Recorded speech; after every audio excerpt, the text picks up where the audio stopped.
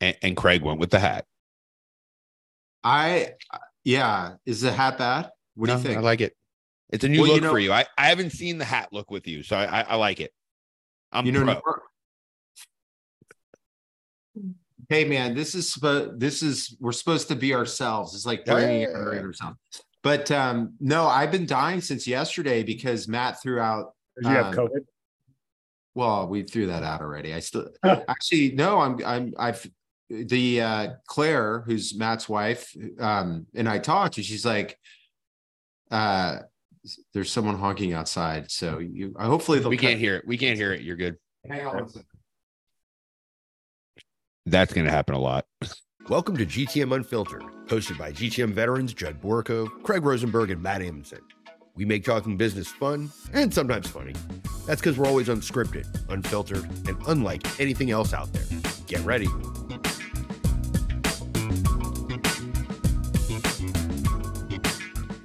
I got to say, though, he looks like he's going to go play golf. And knowing Craig, I don't ever think he would. Yeah, he and I've never broached the golf topic, largely because I'm not a golfer. So I don't know. He's he had a very successful exit, so he is a country club member. But so maybe he's taking it up, or maybe it was just on the back burner. I don't know. You had me at successful exit. That's why I love telling people I've been a part of many exits, and they're like, "Any of them successful?" I'm like, I've been a part of many exits. Many exits. We'll leave it there. Yeah. I do, when he gets back, there's a good question, though, because it seems like everybody in our world is all about the exit. Yeah. Right. And if you go to San Fran, everybody is like, oh, I'll take equity over cash. And I'm like, but it's a mentality that I'm always curious about. I'm like, come on, Craig. Well, I mean, yeah. I mean, the good thing is like here they'll pay you well and give you equity. So, yeah. Well, look, dude, you're in with a good. Here, hold on. Let me do this. All right. Now we're back. All right. So much like my grandma right now. He keeps switching glasses too. Yeah. Well, that's. I bet you he doesn't realize that he just put on a different pair. Hila, who's our CMO, she was like, we were talking about my glasses today. She goes, I'm pretty sure I haven't seen Craig wear the same pair of glasses more than once. Like, and it's probably pretty true. So I like the Tiffany colored ones as my faves. Oh, yeah. Those are the ones that actually he'll pull out like more than once. Were these ones the ones that I had on? That's what I had on, but those ones make me think grandma. Yeah. All right. So by the way, I've been dying since Matt brought up the email. Not yesterday, in our previous recording, Matt had sort of brought up this idea that like, do I need a industrial strength email weapon of mass destruction when email's not yielding the same results as it did before? So I want to dive in on that. But so we did a survey of like marketing programs and asked people, what are you starting, continuing, and stopping? So I want to get Matt's impression. I'm going to throw these out, Judd. You ready? Go for it, man. We're jumping right in. That's how we do. Okay. Here, you're going to answer this, Matt, in terms of advice you would give to the market. Yeah. Ready? Yes. Content syndication, just general, not account-based, targeted. I would divest. Divest. Okay. You added a new category. That's perfect, though. That's a good one. But you wouldn't give it up. You would just wait. Divest means you're out. I would. Yes. I would come out of it right now. All right, my buddy John Steiner at Tech Target will probably be a guest soon to come and refute you. I like that.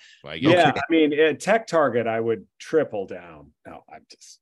Well, no, but Tech Target in the verticals that they're really good at, they do. There are. Oh, I agree with that. I agree with that. And here's the thing, though, and I'm going to give a caveat because whenever people bring up like this or that, normally there's not enough information for you to really say, because if you're running an inbound, that might be a great play for you, right? I mean, if you're an outbound machine, yeah. And it also it depends upon the maturity of the market that you're in. It depends upon the awareness of your brand.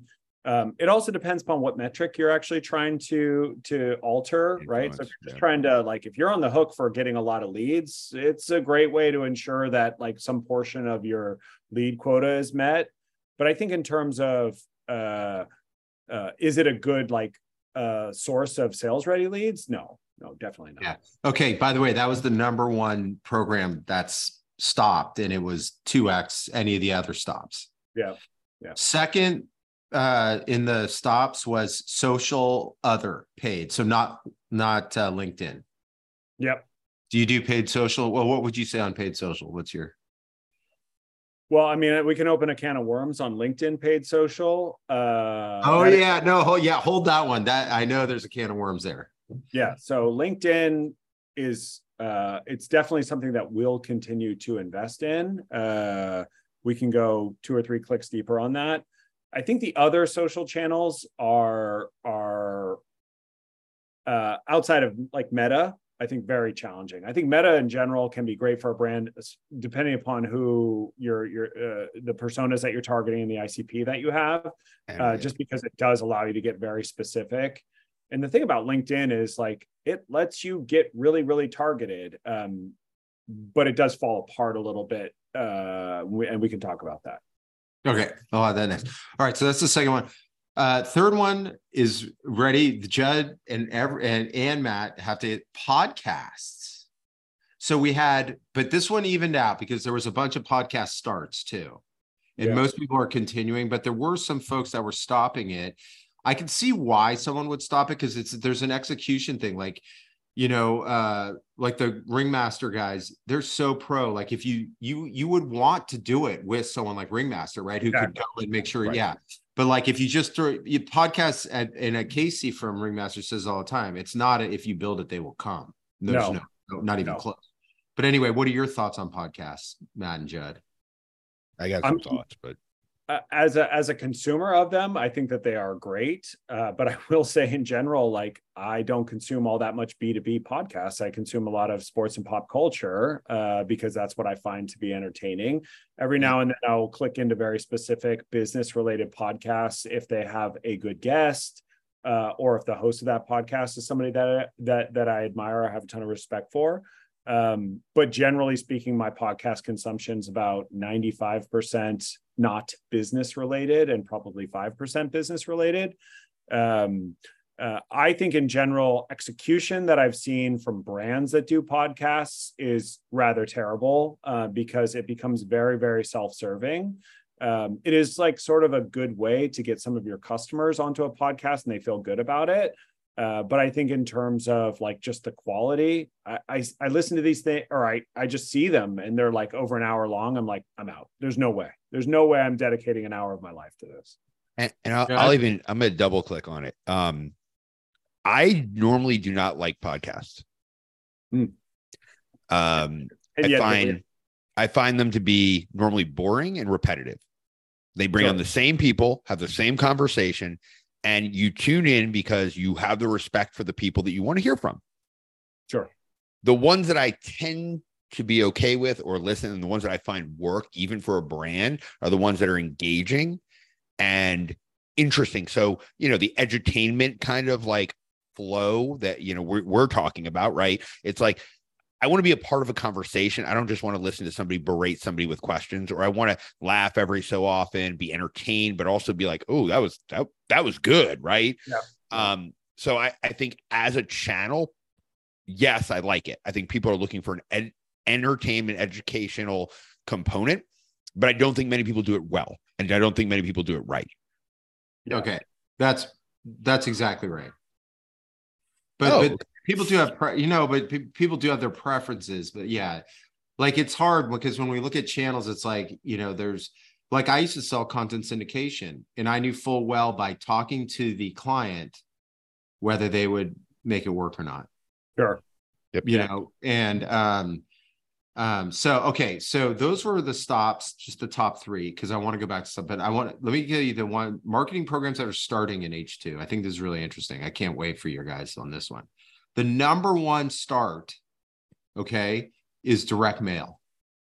Yeah. Yep.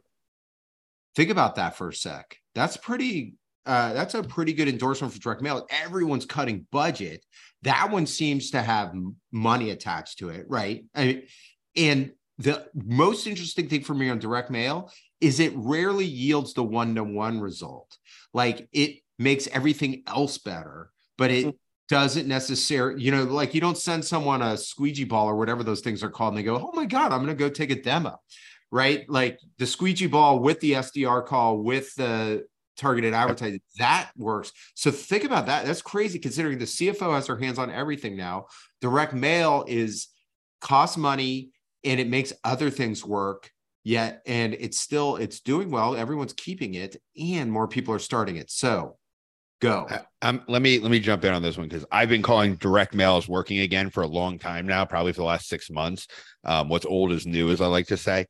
Part of it, cost has come down dramatically, right? There's new technology that allows you to print one-offs.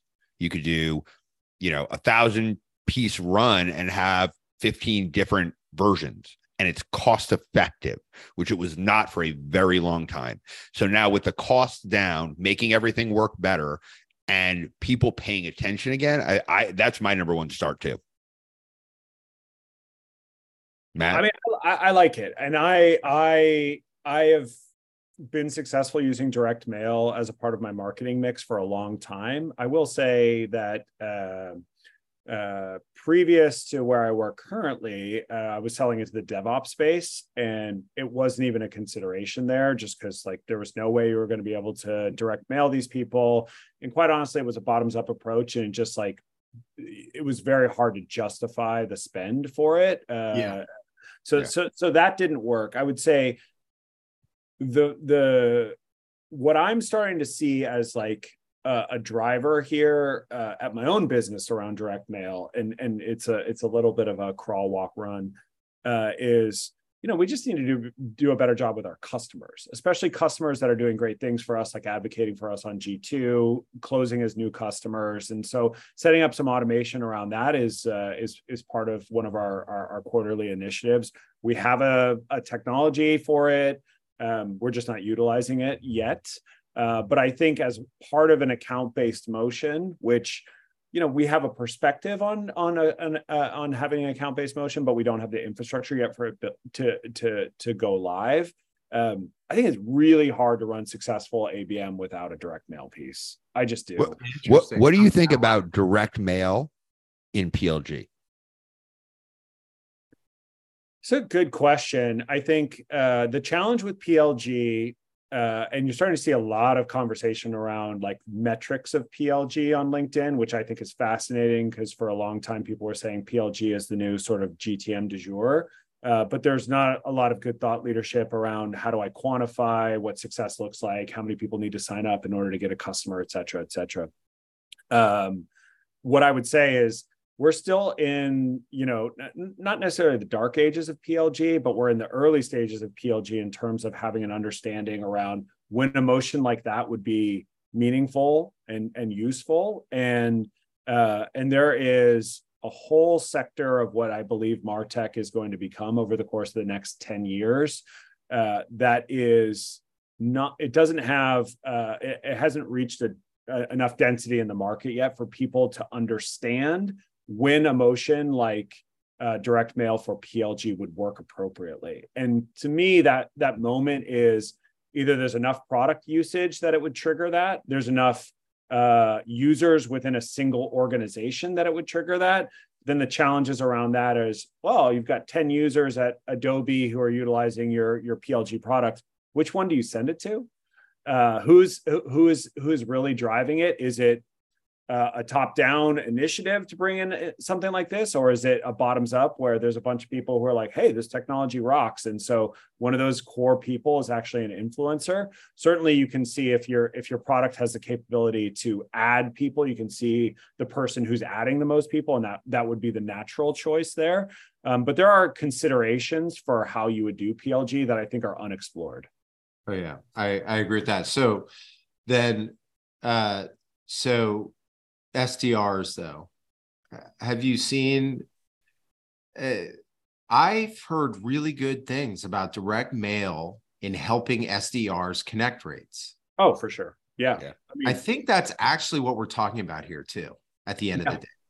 Yeah. Because like an ABM thing where we're throwing the multiple channels at them to get the connect is what, I mean, essentially nobody wants to admit that, but that's literally what we're doing. I just think these things in a vacuum don't hold as much weight as when they're put together properly. I mean, you have direct mail, you have SDR. The SDR touch is based on a score or however you've moved them through your funnel. And if you try to do one or the other alone, the effect is minimal. So, I mean, look, marketing, sales, go to market, it's all a cumulative approach anyway. Yeah. Right. So, look, what product you sell, who your target audience is. I mean, all of these channels can work. It's understanding, will it work for what you need and the people, the set that you need. So, yeah. I think if you get in the DeLorean, gun it to 88 and rewind to when like Chris and Braden were starting Sendoso, the earliest inception of the idea of Sendoso was probably the brightest one that existed, which is like, hey, I'm going to send you a $5 Starbucks gift card because we're going to be in a meeting in an hour and I want to make sure that you're caffeinated for it. And the far-flung use cases that have been generated from direct mail, and even though that was digital direct mail, but direct mail have like, in a weird way, almost cratered that market under the weight of what people tried to do with it, which is people went and spent a fortune to try to make it such an anchor piece of their go-to-market. And the reality is it just works great to get for an SDR to get a meeting. It works great for an account executive to make sure that the attendee actually comes to the meeting.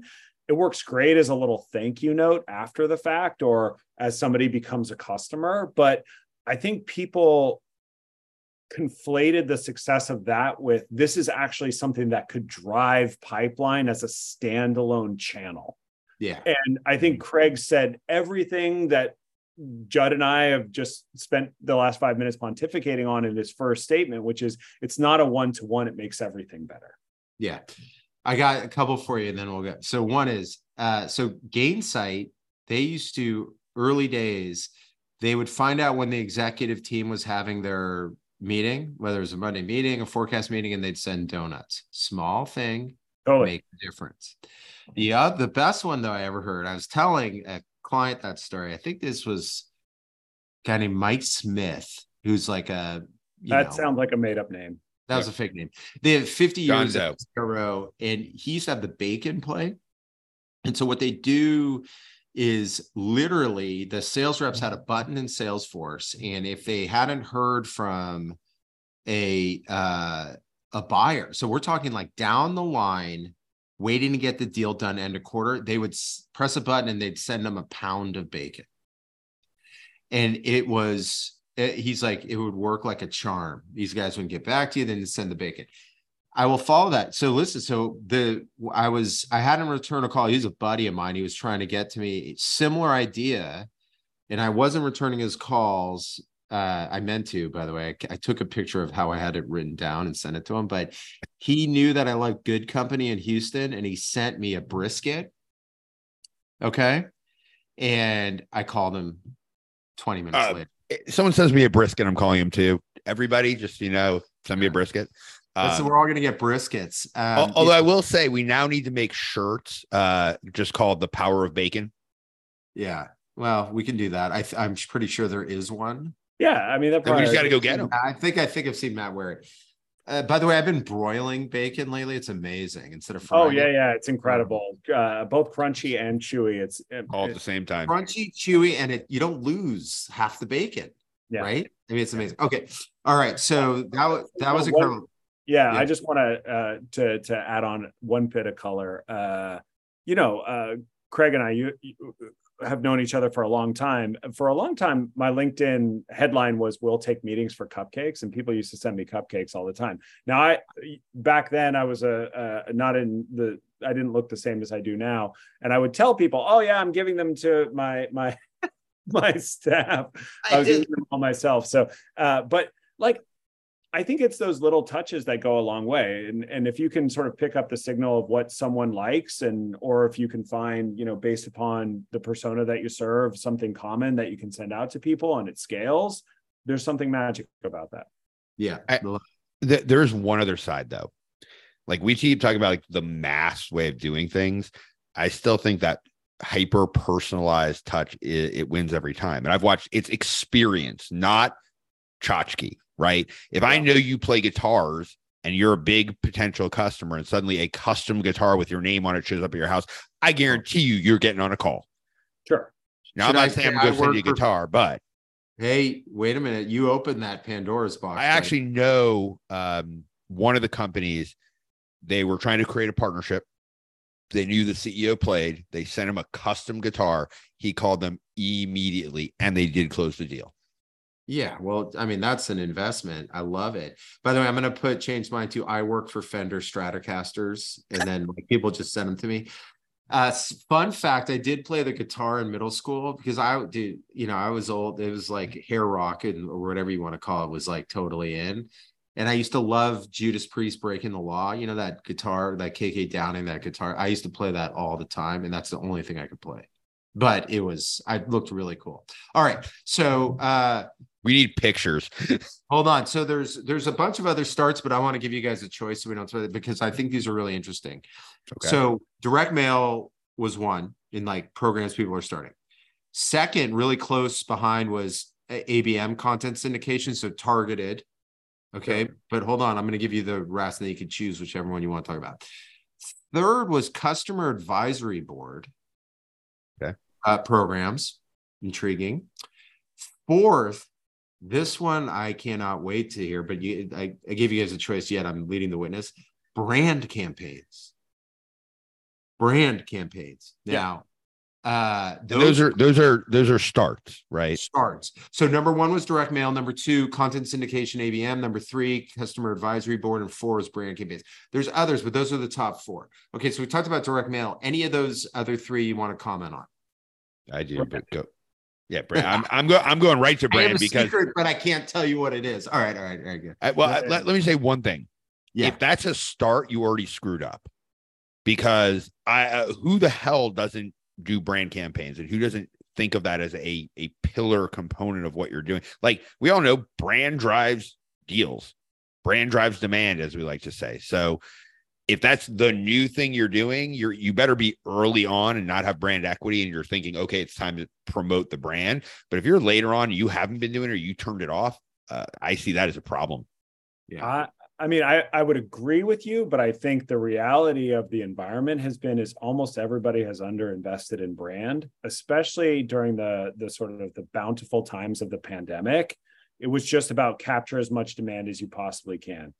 And I some people will hear brand campaigns and they'll think, oh, it's kind of fluffy.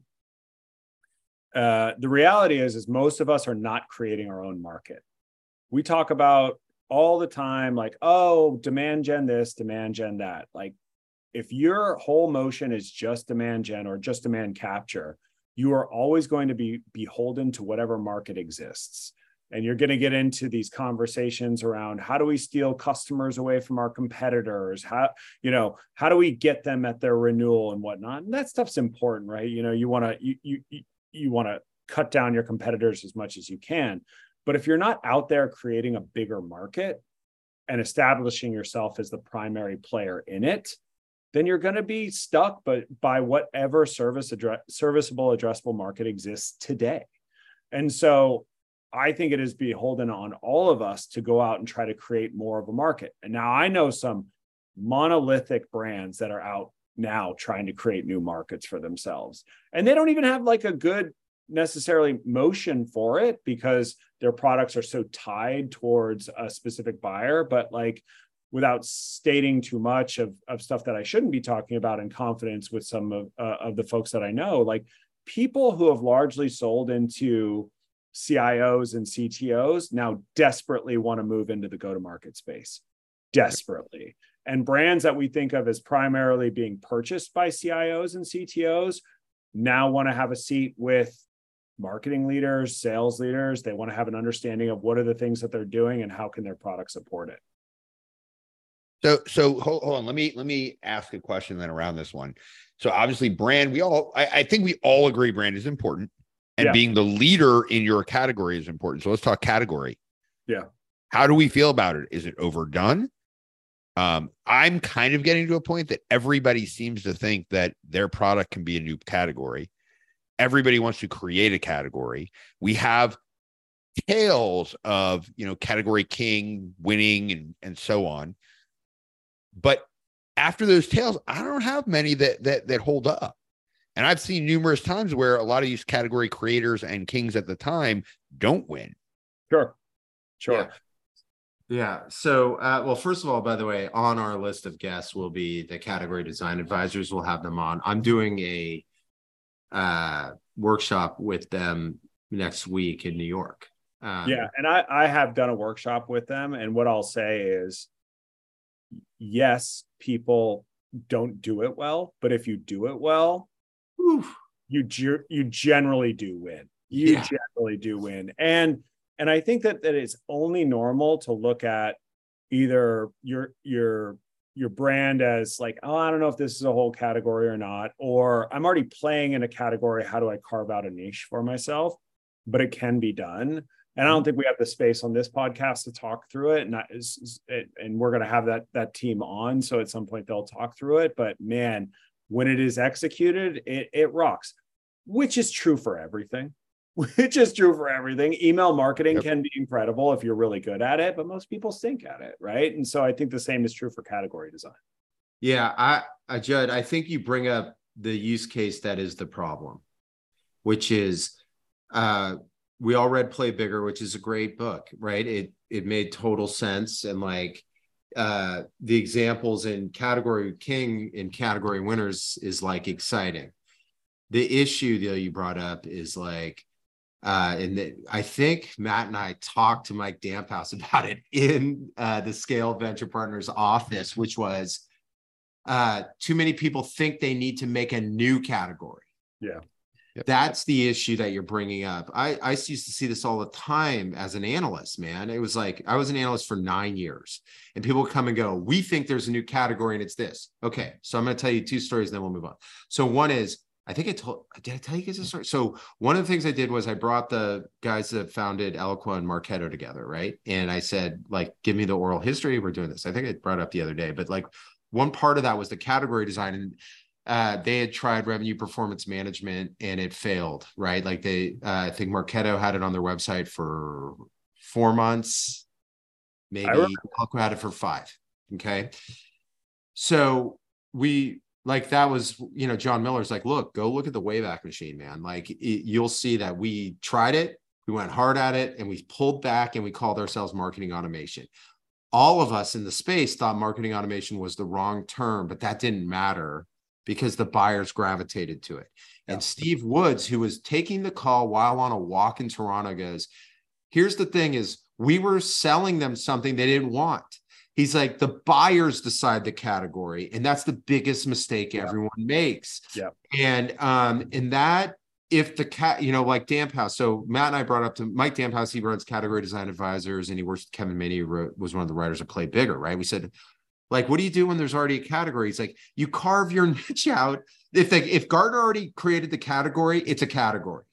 Yeah. Now try to figure out how to win there. Right. And that's what you're talking about, Judd, which is like, we can't all start creating new categories. Yeah. Right. And that's bad.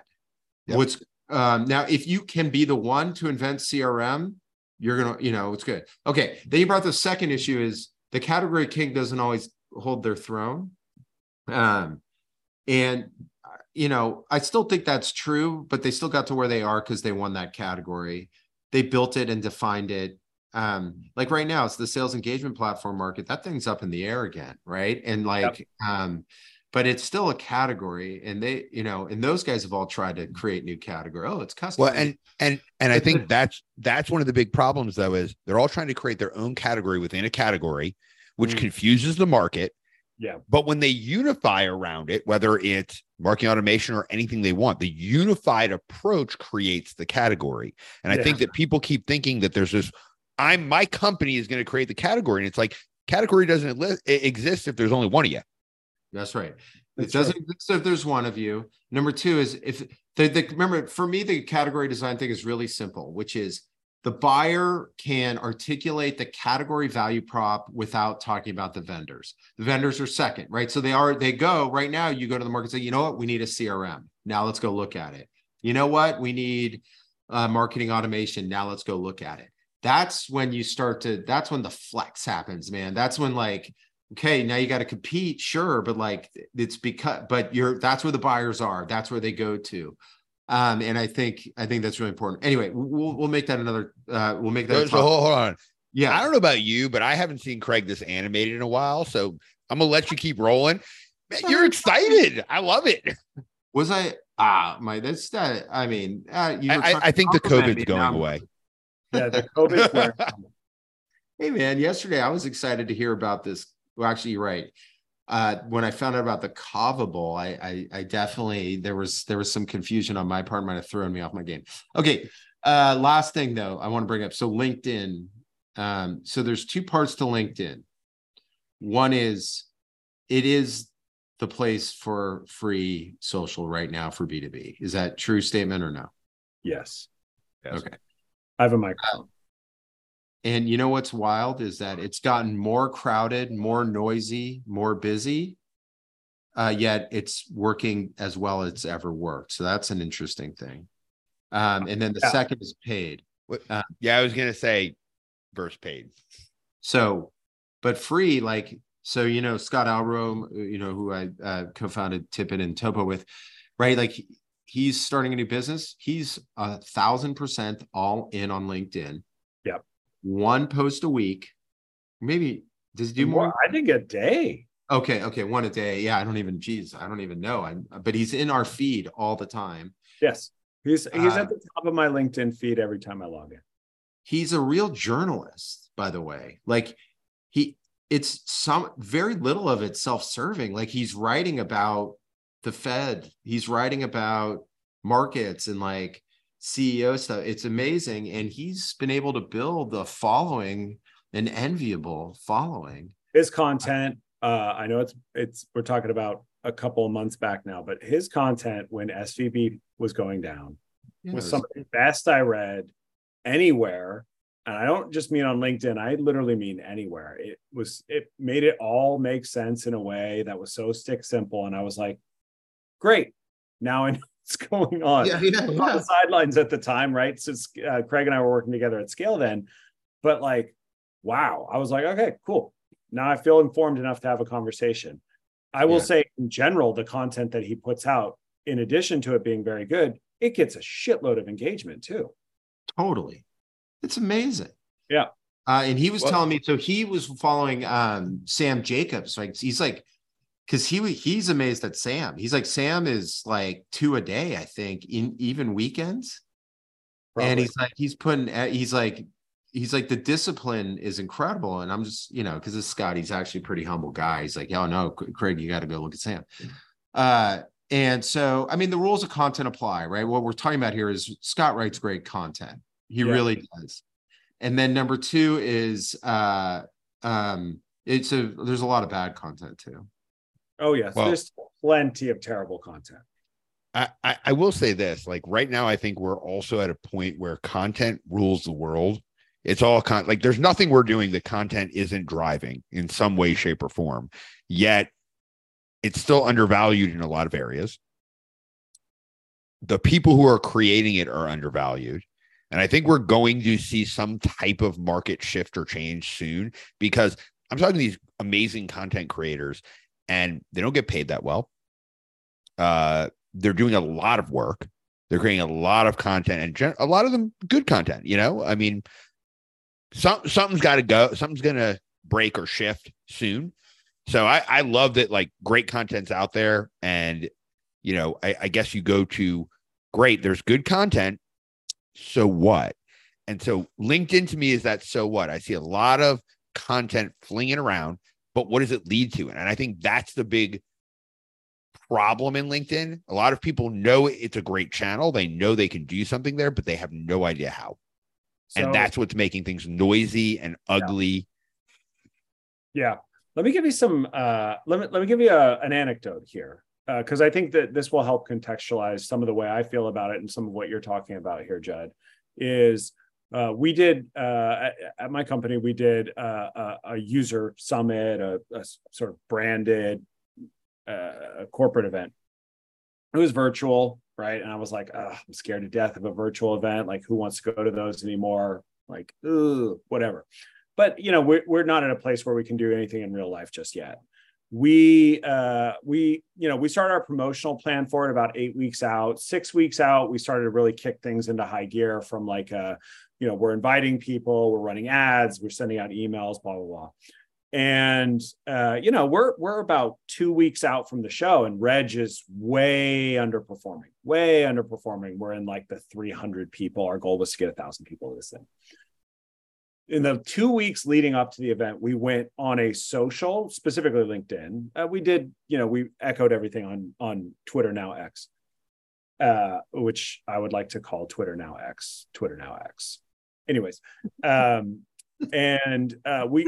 we just blocked out the sun on social, and we added 1,000 registrants in the 2 weeks leading up to the show without doing any more emails, without doing any more ads, just putting up nothing but, in my opinion, really compelling content about why you should go to the show, the people that are going to be at the show, the sessions that are going to be featured, et cetera. And we crushed our registration goals, crushed them. And it did. I mean, did it cost us money to produce the assets to be hosted on LinkedIn? Yes. Did it cost us very much money? No. And that's the place where our audience lives. And I know a lot of people say, well, LinkedIn is a place where sales and marketers live. Everybody lives there. If you're a professional, you live there, right? And I think that there are lessons to be learned around the way Gong went to market early on and what they were putting out on social. Yeah. And people keep saying, hey, I want this Gong effect. But as in every tactic we've talked about on today's show so far, if you don't do it right, it doesn't really matter. If you're not willing to put in the time and create really compelling content that's optimized specifically for that channel, this is not a place for definitive guides for lead scoring or things like that, like long form content. It's just, hey, can I put an idea out there that someone can just see and immediately understand? Yeah. Boom. Okay. Paid LinkedIn. I know you threw it in there, but like, I was all excited to talk to you about that, Matt. And then you're like, No, I mean, I paid LinkedIn works really well for us right now. Really, really well for us. But it's still expensive. And that's the tricky part, is it feels hard to say that, like, well, over the course of the next 3 or 4 years, I'm going to 10x my spend here or 20x my spend here. That just doesn't feel like it scales all that well. So number one, understand that the cost there is going to outweigh the cost of traditional search ads like Google, or if you mess around with Bing or whatever, or even other social channels like Meta. It's expensive, but because you can get very, very targeted. Now, I'll caveat how targeted you can get, because if you want to target a CMO, easy. CRO, easy. CTO, VP of sales, VP of marketing, director of demand gen. Like, you're talking about like direct hit names, easy. But that's not the way most people are titled anymore. People have titles all over the map. So it creates a lot of difficulty when you're like, hey, I want to serve an audience that's maybe mid-level management. They're involved in process that looks like this, but company to company, that could be somebody of a different role. And so sometimes what surfaces from campaigns like that, if it's bottom of funnel and you're trying to get somebody to take action, like request a demo or speak to sales, is you just turn up the wrong person. And there's nothing as heartbreaking as turning up the wrong person from a LinkedIn ad, because it's so expensive. So there's much more to be done there in terms of their targeting abilities. I don't think it's there yet, but if you're like, hey, I know who I'm going after, it's a CEO, or I know who I'm going after, it's the, director of HR. Great. Like, you're going to be fine. It's that mid-level management where you're like, I would even go farther to say that I don't think this is LinkedIn something they can solve personally, unless they do some type of campaign to get the user more involved. Because what do we see on LinkedIn? People don't really put much on there. Maybe they update a title from time to time. The people who know how to use it, maybe it's like a resume, makes life a lot easier because they'll put what they do. But the vast majority of people, it's I work here. Yeah. And that, with titles changing constantly, with the prioritization internally and how people are moving and shifting what they do to make the company work, man, it's only getting harder. So I really don't see a fix to that unless they go more external versus internal. Yeah. Okay. So Craig, Matt, you faded. Come to the forefront. You faded. Yeah. Get in here, man. While you guys were talking so much, I had to go relax, like lean back and relax. Wait. So hold on. You got any more? Because I got a couple side things I want to pull through. Okay, you could do a side thing. Let me just ask Matt this though. You got it. So I give you $1,000 for online advertising. Divvy it up. Where do you put it? Well, go to dinner. Yeah, I mean, no. You can't do dinners. No channels. Like I'm talking like no. That was just let's go to dinner because $1,000 didn't get you anywhere. Oh, okay. You're right. It was the number. Yeah, you're right. By the way, I'm not sure $1,000 gets you. Well, no, it'll get you dinner. Matt, it depends if. Yeah. Okay, go, Matt. Okay, so let's take the $1,000 and let's make it $100,000. I think optimized, you'd want to have. I think if you were fully optimized, you'd want to have 2/3 of it in search ads and 1/3 of it in LinkedIn. The challenge with that is if you're operating in a category that's or just a product is in a nascent space, there's not enough search volume for you, so that's hard. And like, I'm just speaking from my own personal experience because I'm mired in this on a daily basis. I'd love to see our digital spend optimized for Google, right? Because just the unit economics there are so much more advantageous than the unit economics at LinkedIn. But we don't have people that are searching for our category just yet because it's small and it's starting. So we have to spend more on LinkedIn. So the challenge is, you want to get the attention of people who've never heard of you before, who maybe don't know your category, but are experiencing the pain of what your category solves for. You're going to end up spending more on LinkedIn because you can go directly to those people and tell them the direct story right in the place where they're spending most of their time. And then as the category starts to grow, your brand awareness starts to grow and people have an understanding of your value prop based upon the category that you serve, there will be significantly a higher search volume. So it's a weird kind of teeter-totter moment where it's like, I'm spending a ton on LinkedIn and this feels like I'm going to go broke. And then the market hits and then you can go spend way more on Google and reduce your spend on LinkedIn. And you can really build a digital strategy that'll scale. Here's a good follow-on question. How many ads on LinkedIn have you two clicked on in the last month? Yeah, it's a good question. I think especially given the fact that you can't do the DM ads anymore. So here's what I'll say. It depends upon how you define click. I love like these ads that have the scrolly stuff and they have all kinds of information. I mean, I'm clicking on it. I'm clicking on it. And the content is compelling. I'm going to learn more. So, but is that because you're a marketer and great respects great? Or is it because you're really interested? Yeah, it's because I'm really interested. I think most marketers would tell you if they see good marketing, they sort of, they kind of trash it a little bit because they're like, I should have thought of that, or it's only good because they can spend so much money. I'm like by nature a hater. And then if it's bad, you trash it because it's bad. So going after marketers is really challenging. I would say anything that I'm actually engaging with that is an ad, it's because I'm genuinely interested. What I'll say is also I never click on like search ads because if I'm searching for something and I find it, I'm like, I'm going to save this person the 30 cents. I'm just going to go directly to their homepage. Yeah. I know they're Right. What about you? Well, I mean, none. Yeah, me too. And,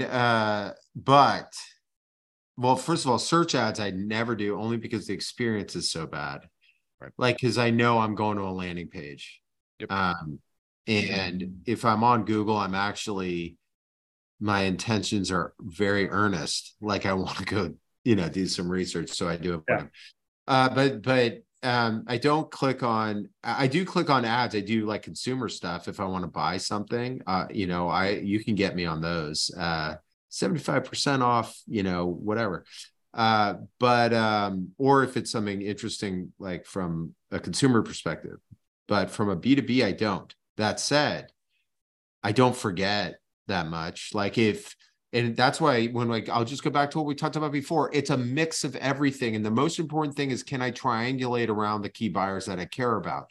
Yeah. You can, without me clicking, plant a seed in my head for the next time you reach out to invite me to an event with ads across anything. I don't care. You just got to get to me. Yep. That will plant a seed in my head, and everything has to work together. But that does work. I do remember I remember this at Gartner, because I'm sure everyone was trying to hit us, but I'd go get a briefing and I would go in with going, oh God, I know those guys. And it's because they push stuff at me at LinkedIn and maybe on, some kind of ad network or whatever. And so, no, I didn't click on it, but that doesn't mean that I don't think that it has. So the cool part about this, and this goes back to where we're talking a little bit about brand campaigns, to some extent, the fact that you're doing it has that secondary effect that it acts as a brand campaign. You see something enough, you have a higher likelihood of engagement. So, yeah, totally. I think that was good. Hey, I got to throw this one out because I just got an email from our agency, Ringmaster Casey. He said he didn't hate it. Now, do you think that means that so I didn't hate it as a C+? On a scale of 1 to 10, it's like a 6. Yeah. I think you're being generous. I figure 50-50. You hate it or you love it. I'm thinking we're just tipping the scale, maybe like a 5.1. Also, can we use that as the podcast tagline? Yeah. I didn't hate it. Yeah, it's a good one. I didn't. Oh my God. I'm gonna, we're gonna have to put Casey on here and confront him on his feedback.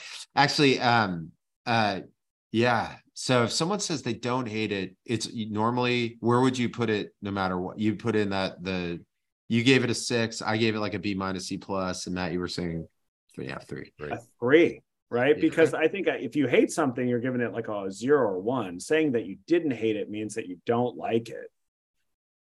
Oof. Man, that's rough. All right, tough audience. Geez. Sorry, guys. Yeah, we'll have to. Okay, Plan B. B. Hey, podcast over. Bye. No. The good news is I have a microphone, so it could have just been an audio issue. Yeah. There you go. It was equipment. Yeah. And Craig wasn't feeling his best. The COVID thing, He didn't. He wasn't wearing a hat. He wasn't. I'm not. Dude, I'm gonna go listen to it. I sent it to you today. You got it. So, So, okay, we're getting close here. So I got a couple of questions. Let's start with where you guys live. This one should be really interesting. Matt and I were talking about this a little bit ago, and there's all those people who are like, I will give up dollars for equity for the big payout. Now, that's a huge San Francisco thing all the time. And I meet all these people who are like, yeah, I can take less as long as I get more equity. And to this date, very few of them have cashed out. For you, more cash in hand, like, hey, I make 500 to $1 million a year, or way more equity with a likelihood of cash out. Thoughts? 3 years ago, you know what you'd do there, and you'd probably come out ahead. And then a year and a half ago, you could have the best of both worlds. I don't know. I don't like it being such a one or the other thing, but that is how you asked it. Well, okay, go with your gut here.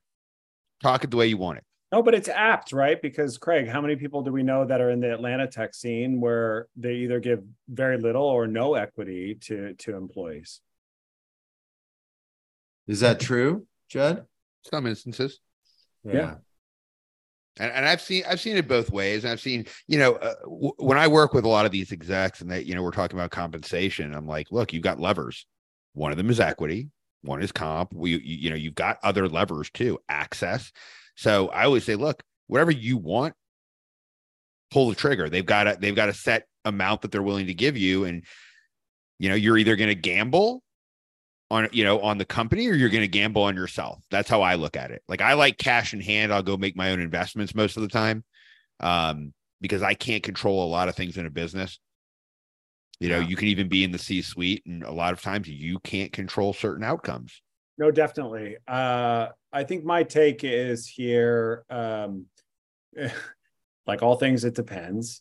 It's sort of like having an investment strategy. The closer that you get to your retirement, the more like of a sure thing that you want. So like in the earlier days of your career, your best, in my opinion, your best bet is to leverage more equity, but obviously everyone's financial circumstances are their own.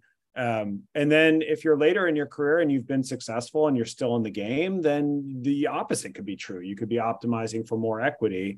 I think, my perspective on it's always been here in Silicon Valley. It's very expensive to live in every way, shape, or form. You're not just talking about mortgage costs and rents and things like that, but you're talking about the cost of everything, driving around, dinner, if you have children, sending them to school, all that stuff is it's so expensive. And yeah, we make like really outsized salaries here, but you'd be shocked at how not far that money goes. And so the opportunity to capitalize in a big way wrapped around an exit, and you're getting a massive lump sum, those are really the only way to meaningfully change the quality of your life. I can't tell you, and this is going to sound like first world problem, whiny stuff, but like, I can't tell you how many people that I know who, might go from, say, making $200,000 to $300,000 in a salary on an annualized basis. And they're like, yeah, my life doesn't feel very different. And that would sound shocking to people in other parts of the world, but like the financial creep of just existing here is pretty nuts, right? You go from living in a place where you're spending $5,000 a month on rent to maybe a place that has enough space for you to have an office, and now it's $6,500, and like that's material expense increase, right? And so your increased salary is only covering, some bit of that. So I think your best bet is, to have a good financial advisor, to have that person give you sound advice, and to also have some professional mentors who've been down the road, right? Like I've signed up for jobs where I took a lower salary and a higher equity, and then the job didn't work out, right? And so I was like, dang, I would have been a lot better off taking, 15% higher comp, because the reality is I'll never realize any of this value from this company. So Matt sounds like the guy who's like, I'm not a doctor, so I'm not giving you I'm not giving you health, but go talk to a financial planner. Yeah, by the way, if millions of people listen to the podcast, Matt right now would be getting thrashed on social for first world. I can't wait. You didn't mean it that way. I may become the most problematic host on this show. Might become. So no, I'm just kidding. I don't think there's an easy answer to that, Judd. Nope. Because and so I would agree with Matt. Everyone's situation's different. I'll just tell you how many times that in the non-head, like there's these gold rush moments in tech where it's like everything works. We're not in that right now. I mean, there's companies that'll work, but like you can't just throw your money out there. And it just seems like, in blackjack, every time I double down on our 10 or 11, I get like a 5. It's like I get a 5 every time. And it's like I always feel like in my head, like the gods of gambling are like, you're getting greedy. And so I'm really kind of scared to even give this advice, but I do think like depends where you live too. Like as Matt said, like I'll just back it up. People keep getting raises and they're not better off here. I mean, they're all way off. They're doing great. Right. But like that extra amount of money in this really expensive place is kind of tough. So it's hard to imagine. And everywhere's getting expensive now. I mean, yeah, it's hard to imagine everyone going all in on their chips only. Yeah. It's hard to imagine that. There is nothing like showing up to work on that day and being there at 6 a.m. if you're on the West Coast, and your CEO's in the box ringing it in the IPO. I mean, there's truly nothing like it. Similarly, there's nothing like, getting a deal transacted and being acquired. And, when that check just clears on a random Tuesday and you're like, whoa, that's super great. There's also nothing like doubling down on your equity, buying it, and it costing you more than you want. Yeah, I think there's truly nothing like that. That is the pain is worse than the joy. Oh, it's so bad. Yeah. And a lot of people probably are like, damn, yeah. Yeah. And I mean, this is a problem that a lot of people understand right now, like one of the things that we don't often talk about when we look at the landscape over the last year with the layoffs is like, there's a lot of people that had probably early exercised some of their stock and like worthless now. Yep. I mean, that is truly brutal. So I empathize with anybody who's been through that. I've been through it. Yeah, a lot of us have. So guys, we are at time, and hopefully we touch on a couple good topics for you guys. We'd love to hear from you. Like, what topics are hot? What do you want us to discuss? And who do you want us to bring on the show? We've got some amazing guests coming, but let us know. Thanks so much for tuning in, guys. We're going to talk to you again real soon. And with that, we're out. Thanks, everyone. Bye. Thanks for tuning in to GTM Unfiltered. To hear our innovative insights and strategies, visit gtmunfiltered.com. Be sure to subscribe and leave us a review on your favorite podcast platform. Until next time.